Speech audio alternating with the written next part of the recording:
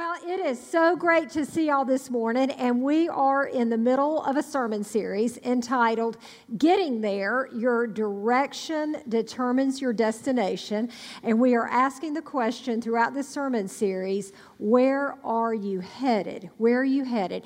And that can be in a lot of different areas, where are you headed, but we're kind of drilling down and kind of looking specifically at some of the most important relationships that we often have in our lives, our relationship with our children, our relationship with our spouses, our relationship with our friends, our relationships with our coworkers. We're kind of focusing in on relationships and asking the question, where are you headed in these most important relationships? The scripture that kind of for me is the anchor scripture, and I shared this a couple of weeks with y'all, and it comes out of Proverbs, and it says this, is that a wise woman builds her house, but a foolish one tears it down with her own hands. A wise woman builds her house, builds these most important relationships. She is doing life wisely. And so as she's doing that, she's building her house, she's building her home, or building these relationships.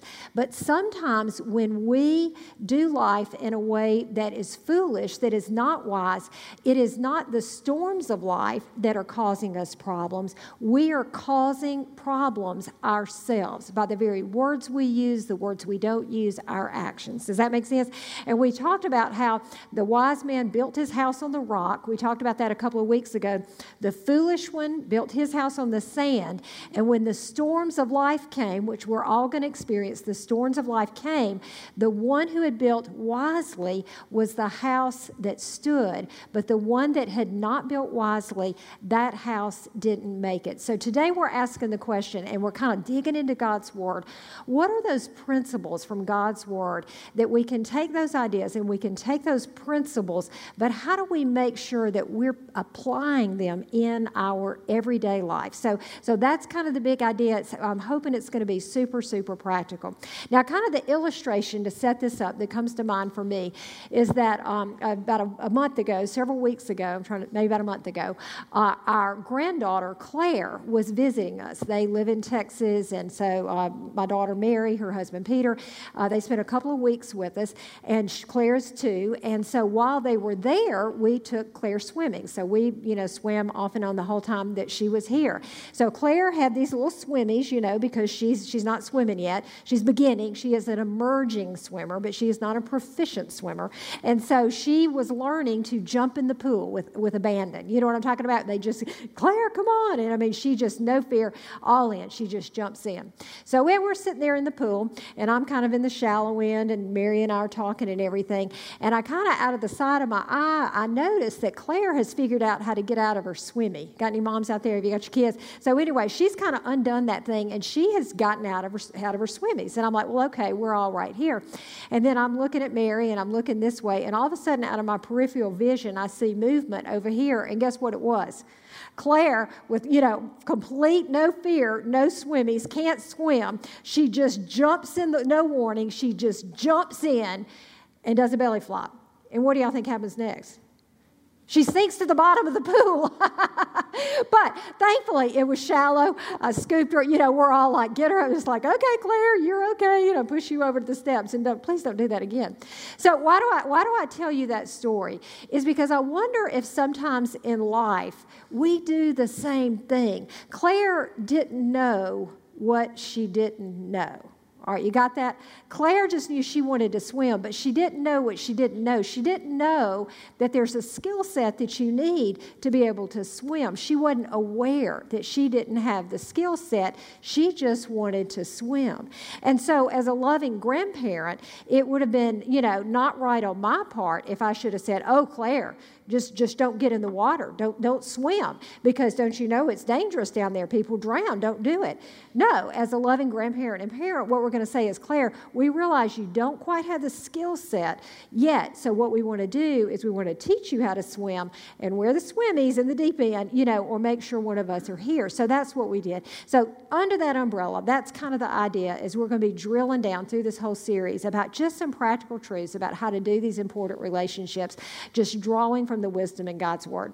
So last week, Mark talked about children and kids, traveling with kids, and today we're going to be talking about traveling with your spouse.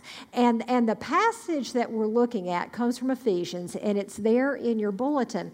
And so just to set this up, as you think about this passage, I want to give you just a little bit of context, and also to kind of set the stage before, if you are single, and I know most everybody in here, and I know that not everyone in here is married. We've got folks who are divorced. We have folks who have lost a spouse to death.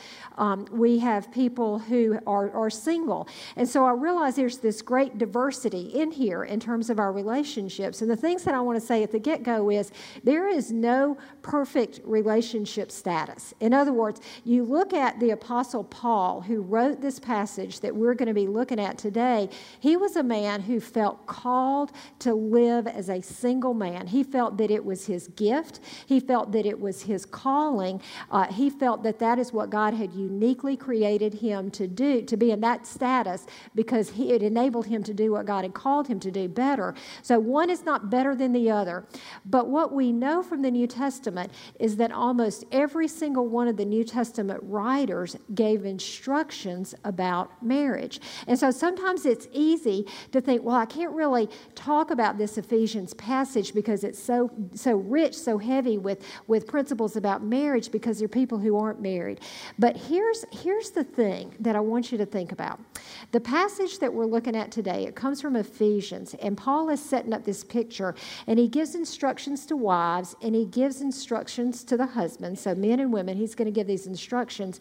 But when he does it, he uses this phrase, and this is the phrase, it is just as. Just as. And you might not see it there in your bulletins because I didn't give the entire passage, but if you go back and look at it to this afternoon, I want to invite you, when you kind of look at that larger passage there, in about 12 verses, he uses the phrase just as 6 times. And this is what he says. He says, wives, I'm going to give you some instructions, and this is how I want you to relate to your husbands. And then he says, just as the church relates to Christ. Does that make sense? So wives, I want you to put these principles into practice in your marriage, because when you do that, this is a reflection of how the church is to relate to Christ. You become a picture of how the church is to relate to Christ. And then he says, husbands, I'm going to give you a set of instructions. I'm going to give you some detailed things that I want you to make sure you're doing in your marriage.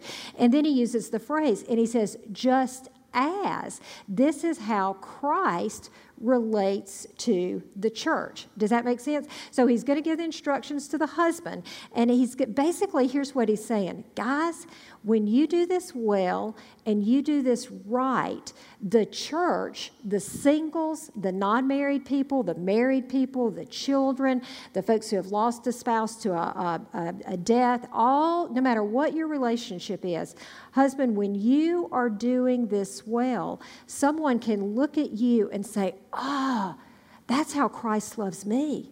That's how Jesus loves me.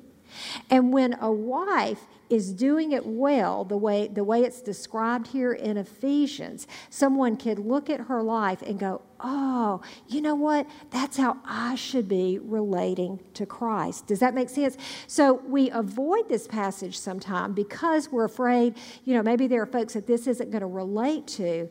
But I would say that we must dig down. We must look at these passages, because no matter what your status is, we still get to see the picture of when this is being done well. It is a reflection of the relationship between the church, which is called the bride of Christ, and our Savior. Does that make sense?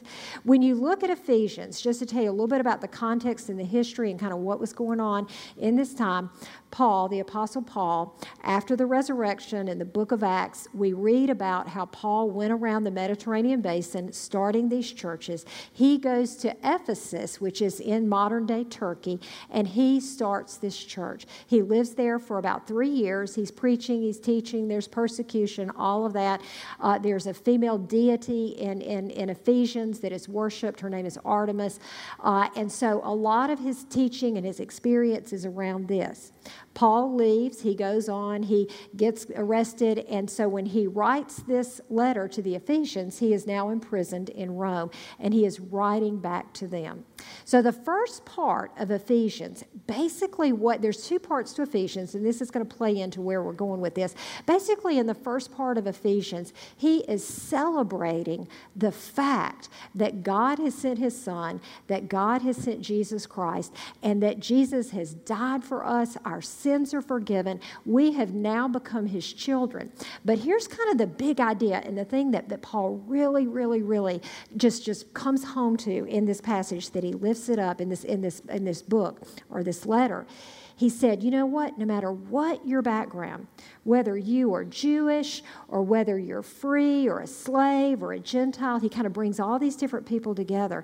And he says, and y'all, I am interpreting Paul's words, so just realize that. But it's like he's saying, we are very different. We are very diverse. But the beauty of this is, in Christ, in Jesus, we are one. We are one body. We are one church. He has called us to be one in him. And as Christ comes and he fills his body, it's like we reflect his glory to a broken and hurting world. Even in the midst of our brokenness and our mess, when we yield to him, when we love him, we can reflect to others who God is in all his beauty. So that's kind of the first part.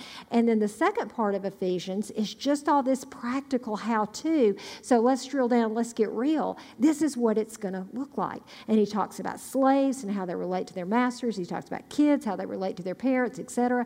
And so then he drills down on this. So let's dig in and let's look at the two things that he tells husbands and wives. Some of it's there in your bulletin, but I'm going to ask Joseph. I've kind of just drilled it out here for us. The first thing is that he tells both husband and wife, he kind of sets it up, and he says, here's the thing I want you to do.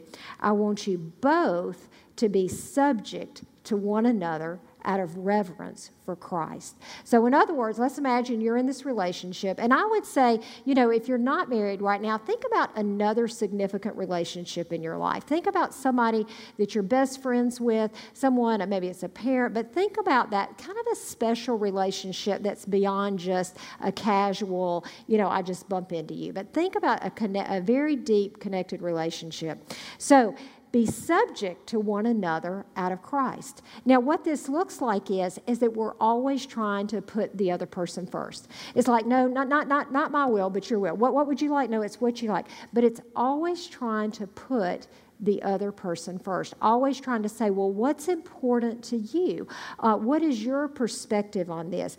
Help me understand. Where we're not just trying to, and let's say even in a conflict situation, I'm not just trying to get my point across. I'm not just trying to get you onto my side of the argument, but help me. I really want to understand your perspective. Here's a great question. Help me understand what this experience is like for you. You're trying to put yourself into the skin and into the shoes of the other. So there's this mutual respect and submission. But then he drills down and he gives husbands this specific command, and here it is. Husbands, here's how I want you to live out this mutual respect.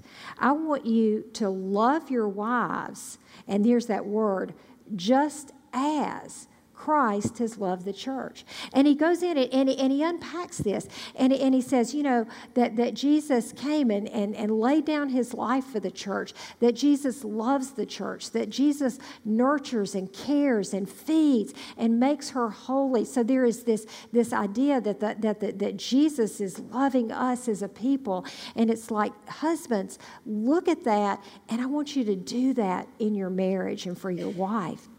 And so then he goes on and he says, and women, this is how I want you to live this out. He says, I want you to respect your husbands. I want you to, it even says to be subject to. And so I know as a woman, sometimes I chafe under that. It's like, I don't want to submit to anybody. I'm, independent woman. So sometimes I chafe under that. And it's like, wow, but what does that look like to submit to Mark, to respect him, to put him first in all things. So I think this is this tension that sometimes, and not always, but it's like there's this tension that I sometimes think that folks can get into what I think of as like this negative dance. And so I'm going to tell you what this looks like for Mark and me. And it's funny, I'm going to say, Mark and I had a spat a couple of weeks ago, and it was a run-of-the-mill spat. I mean, any couples out here, do y'all ever have those? I mean, it wasn't anything. Okay, I saw that hand. Thank you very much. What was normal about this fight? Well, I'm going to say fight. Like, we didn't yell. There was no yelling. There was no cussing. There was no hitting. But there was disagreement. Let's just put it. There was tension. I'm going to put it that way. Was that what we were disagreeing about was not super significant, but our dynamic was very familiar. We call it the dance. He'll say one thing and I react one way. I say one thing and then he's going to react the other. And it is this dance that we have spent 33 years practicing, and it's not a great dance, guys. And so we have to go time out. We're going to have to sit on the couch. I'm going to have to cry. He's going to have to listen. We're going to have to pray. I mean, it usually involves a lot of time. For me, I'm loving it. For Mark, he's probably just like, oh, we got to do this again, girl. But anyway, all that to say. But as I was thinking about this, I came across some work, and you've got your handout here. Today's practical, y'all. We're going to unpack this a little bit. But as I was doing research for, we're going to be doing some marriage ministry stuff here this fall, and I was kind of looking at different resources. I came across a guy's work, and his name is Ted Lowe. And he, I came into Liz's office right after. I said, oh my gosh, this guy has described exactly what Mark and I tend to do with one another. And so I want to read this to you. But this is how he described it. Mark and I call it our dance. That's kind of what we use, that word. He calls it a chase. And so see if you can relate to this. He said, for men and women, there is a chase of fear and shame. Okay, there is a chase of fear and shame. A woman's core vulnerability is fear. It is her Achilles heel, the thing that is extra sensitive. And she can be fearful about relationships. She can be fearful about finances. But when she feels fearful, when she doesn't feel safe, that's when she tends to get upset. And it says, for men, it is shame. Our core vulnerability is when we feel shamed, inadequate, and when we feel that we are not doing something right. Okay? So you got fear and shame. And this is what he said that I thought, that is what we do. He said, when she feels fearful, she tends to react in a way that makes him feel shamed. And when he feels shamed, he tends to react in a way that makes her feel fearful. And then she acts in a way that makes him feel shame. And around we go. Does that make sense? So what I want you to do now is I want you to take out your handout. And this, like again, y'all, this is super practical. I want you to pull this out, and I want you to look at where it says the negative chase. All right, you got that? All right, so now if you're taking notes and you've got your pen out, so right here where it says her lie, I want you to write the word fear. So let's just say something has happened that has made me feel fearful. Fearful about my safety, fearful about, does Mark really love me, fearful about finances, fearful about whatever, fill in the blank. I can come up with a whole list of things that can make me feel unsettled, fearful. And for Mark, he does not, he's like, really? That made you fearful? That's him. So, all right, so that's my lie. So then what I tend to do is I will respond to Mark in a way because I want him to fix it. I want him to fix it, to save me, to rescue, stop doing what he's doing, whatever it is. He's driving too fast in the car. I'm feeling fearful. I want him to slow down. Anybody ever do that? All right, yeah. He didn't do exactly. So I think we don't have enough money in the bank, so I want us to put more away in savings, and he wants us to go on vacation. Whatever it is. So I respond in a way that then he feels shamed, okay? So then he tends to, his negative response to me is often he'll get defensive.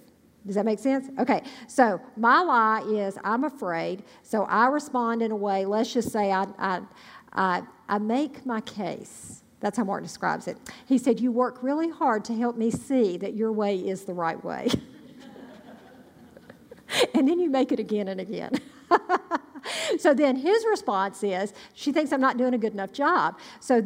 That's his lie. Then his negative response is he will get defensive or counteract, or he escalates. And then I don't think I've been heard. So then I still fear my fear. Not only now it was here, now it's here. So then I just began to badger him more and badger him more, and around and around and around the circle we go. Does that make sense?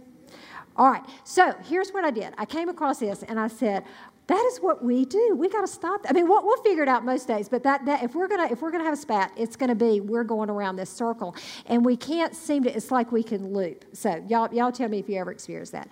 But anyway, so I asked Mark. I said, can we sit down and can we talk about the last little spat that we had? Because Ted Lowe, they have an exercise that they take you through, and I'm going to briefly take you through it today.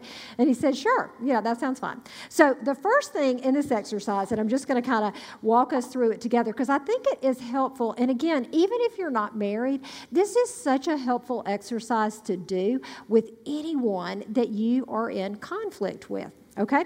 So the first question is, what was the fight? So we sat there for a second.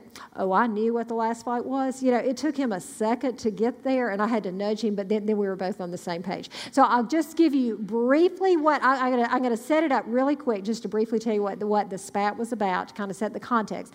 Claire was at our house. She's 2 years old. I've childproofed the house. Yeah, I think I've childproofed the house. So Mark goes outside. He is out washing the cars in the driveway there. I'm watching Claire in the house, and all of a sudden I realize I haven't seen her. You know, maybe in a minute, 2 minutes have gone by. So I get up, I go to look for her. She loves her granddaddy better than anybody in the world. Granddaddy, he's her favorite person. Maybe one day I will be, but today it's him. So I called her the other day. I called Claire, and she said, where's Granddaddy? And it's like, Claire, I called you. Anyway, all right. So, but what had happened was she saw him get up, go down the hallway to the garage, and go. So she followed him. He had shut the door. She went down the hallway. She opened the door, went down the steps in the garage, went out through the garage, and she was out in the driveway hanging out with him. Okay, I panicked because then all of a sudden every horrible scenario went through my head, which, you know, she's going to die, she's going to get hit on for scythe, she's going to get run over by a car, she's going to get kidnapped, so my negative response is fear. So then I came out with great energy and great passion, and began to tell Mark what I thought he should do next time to make sure Claire didn't get out of the house. Well, Mark's negative response was, well, I wish he were here so he could defend himself. This is the best that I can remember it. He felt that my suggestion or demand, maybe we could say, was not realistic, that maybe it was just a little too much. And so he said, Fran, what you're asking of me, I don't want you to get your hopes up, but that's just not reality, and I'm not going to do that. I mean, I care about Claire, but what you're asking is basically it's a little over the top. Could have been. I don't know. I didn't think it was at the time. But anyway, so then when he, says that to me, pretty much conversation's over, then what do?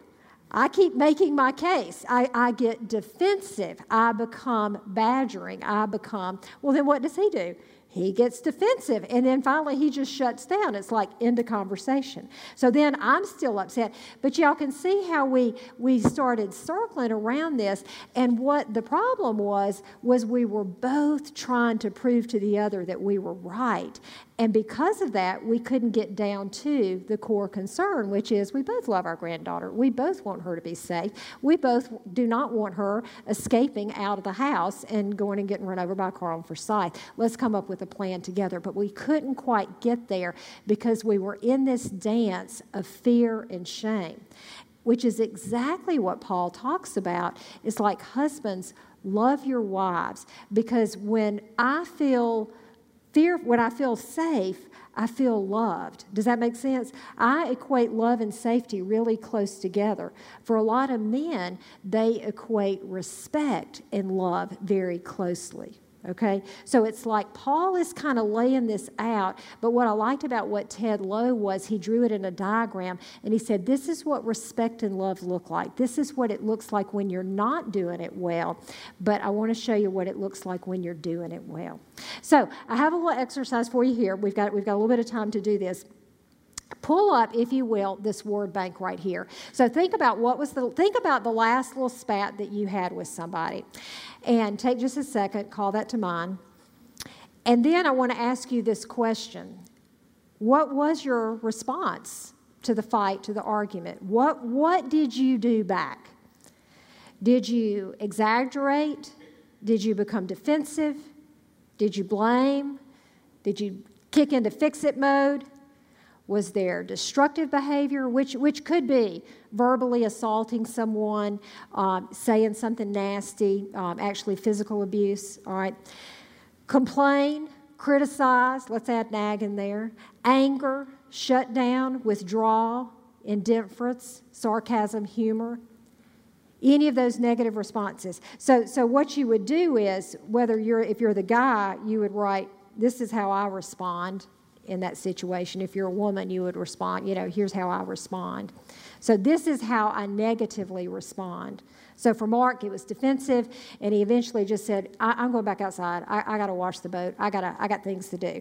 So then, so he shut down, he walked out, and then I'm mad.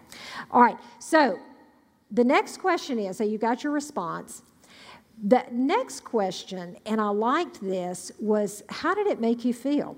And I know that can sound like a therapy word, and that can be kind of a joke, like, well, how did it make you feel? I don't know, how did it make me feel? But I think if we can stop for a moment and go, I'm feeling defensive right now, I'm feeling angry right now, I'm feeling, fill in the blank, and I'm reacting out of that. Let's get underneath that and just say, what's that all about? Are you feeling rejected? Are you feeling abandoned? Are you feeling disconnected? Are you feeling helpless? Are you feeling powerless? Are you feeling unimportant, inadequate, like a failure, like you don't measure up, unloved, unaccepted, not appreciated? See those currents that are so deep? You're not fighting about how did Claire get out of the house anymore. You're fighting about, do you love me? Do you respect me? Is what's important to me important to you? So as Mark and I kind of, circled around this, because he was so sweet, I said, can we go through this exercise? And I said, Mark, what was it that was underneath it? Why did you react so strongly to me? And he said, Fran, because what I felt like you were communicating to me was that I don't care about my granddaughter's safety just because I wasn't agreeable to do what you were asking me to do. And he said, you jumped to a place that was not accurate. He said, I love Claire. She's my granddaughter. I'm going to do everything I can to make sure she's safe. So I felt that's where all of that defensiveness that was coming from. And he said, what was underneath it for you? And I said, well, I felt powerless. I felt like I didn't have a voice. I said, when you basically said, I'm not going to do that, I'm going to go back out and wash the boat, I said, I felt like I didn't have any control. I felt like you didn't care about me because what was important to me, I didn't feel like you had heard it and you had valued it. And he's like, oh my gosh, Fran, I love you. You see what I'm saying? But it's like as long as we were in the negative spiral, we couldn't break it. We couldn't get out of it. So I give that to you because it was just so true for us. And now again, we had kind of brushed it aside and, and in 20 minutes we were over it. But I thought, what if we had handled that so differently? There would have been a sense of connection rather than a sense of, that guy just drives me crazy. My wife drives me crazy. That kind of thing. So let's turn over to the next page. So on the back, the positive chase. One of the things that Ted Lowe and his wife just encourage people to do, and I love this, is to say, what is the truth?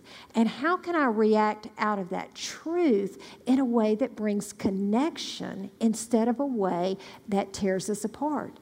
So what if I had approached Mark instead of, and y'all not no kidding, my heart was racing, my adrenaline was going. I don't know if y'all have ever lost a kid in a store or seen, kids almost about to run out in the road or something. Something kicks in to mama gear. I'm just saying, it does. But anyway, but what if I had said, gosh, Mark, this happened, really frightened me. I know you care about Claire's safety just as much as I care about Claire's safety. Could we talk about a way to make sure that we keep all the doors in the house locked when you're out in the yard so that she doesn't slip out? And what he told me later was, he said, Fran, you were wanting to have this long conversation with me. He said, but I really needed to get, the boat done. And he had some tasks he needed to do before nightfall. And he said, I just almost didn't have time. And I said, well, gosh, wouldn't that have been great if you could have said back to me, hey, this isn't a good time to talk. I know you're concerned about Claire's safety. I'm concerned about Claire's safety. What if we come back together? So that would have alleviated my fears if he could have done that for me. If I could have done that for him, it would have affirmed, yes, I know you care about our child, our granddaughter. Does that make sense? But because of our negative chase, it didn't go that way. So let me ask you this. Thinking about your most important relationships and thinking about how in our relationships we have this opportunity to reflect to the world who God is. We have the opportunity to look at couples that are doing it well and saying, oh man, that's how Christ loves me, or that's how I'm to respect the Lord and give honor to Him. So think about these relationships. Is there a place where you find yourself having the lie and then reacting out of that lie? Does that make sense? And how might those relationships be healthier and wiser and freer, and that we're building in a way that we can't ensure the health of any relationship because there's so many factors that we do not have control over. But I love what the scriptures say. As far as it depends on me, I want to be at peace with others. I can't control the other person's behavior, but I can always control my response. And so think about those important relationships. What from this passage in Ephesians could you take and apply and begin to live that out in these daily relationships? Think about the difference that's going to make for the people who look at your life, the people who are watching you, the people who are saying, what is God like? What does it mean to be a Christ follower? I mean, we're broken, we're messy, we don't get it right, but in some crazy way, and sometimes I question the Lord's judgment on this, which is probably a sign of disrespect, actually, which I probably shouldn't do that. But anyway, sometimes I'll just ask the Lord, it's like, Lord, I know my propensity to not walk in love. Why would you choose broken humanity to show the world what you're like? But somehow He's entrusted us with that job. And so I think if He's entrusted us with that job, He thinks we're up to the task. And He thinks that with His help and with His Holy Spirit, as we yield to Him, He thinks we can do it. And so I don't want to disappoint Him. I want to just every day when I fall, every day when I fail, every day when I get in the negative cycle with Mark, just to say, honey, I'm sorry. I'm sorry. I'm sorry. I reacted to you in such a way that caused you to question whether I really respect you and think you're up to the task of being the dad and the husband and the grandfather for our family, because that was wrong of me. I shouldn't have done that. And we humble ourselves and we walk in that love. What a difference it has the potential to make.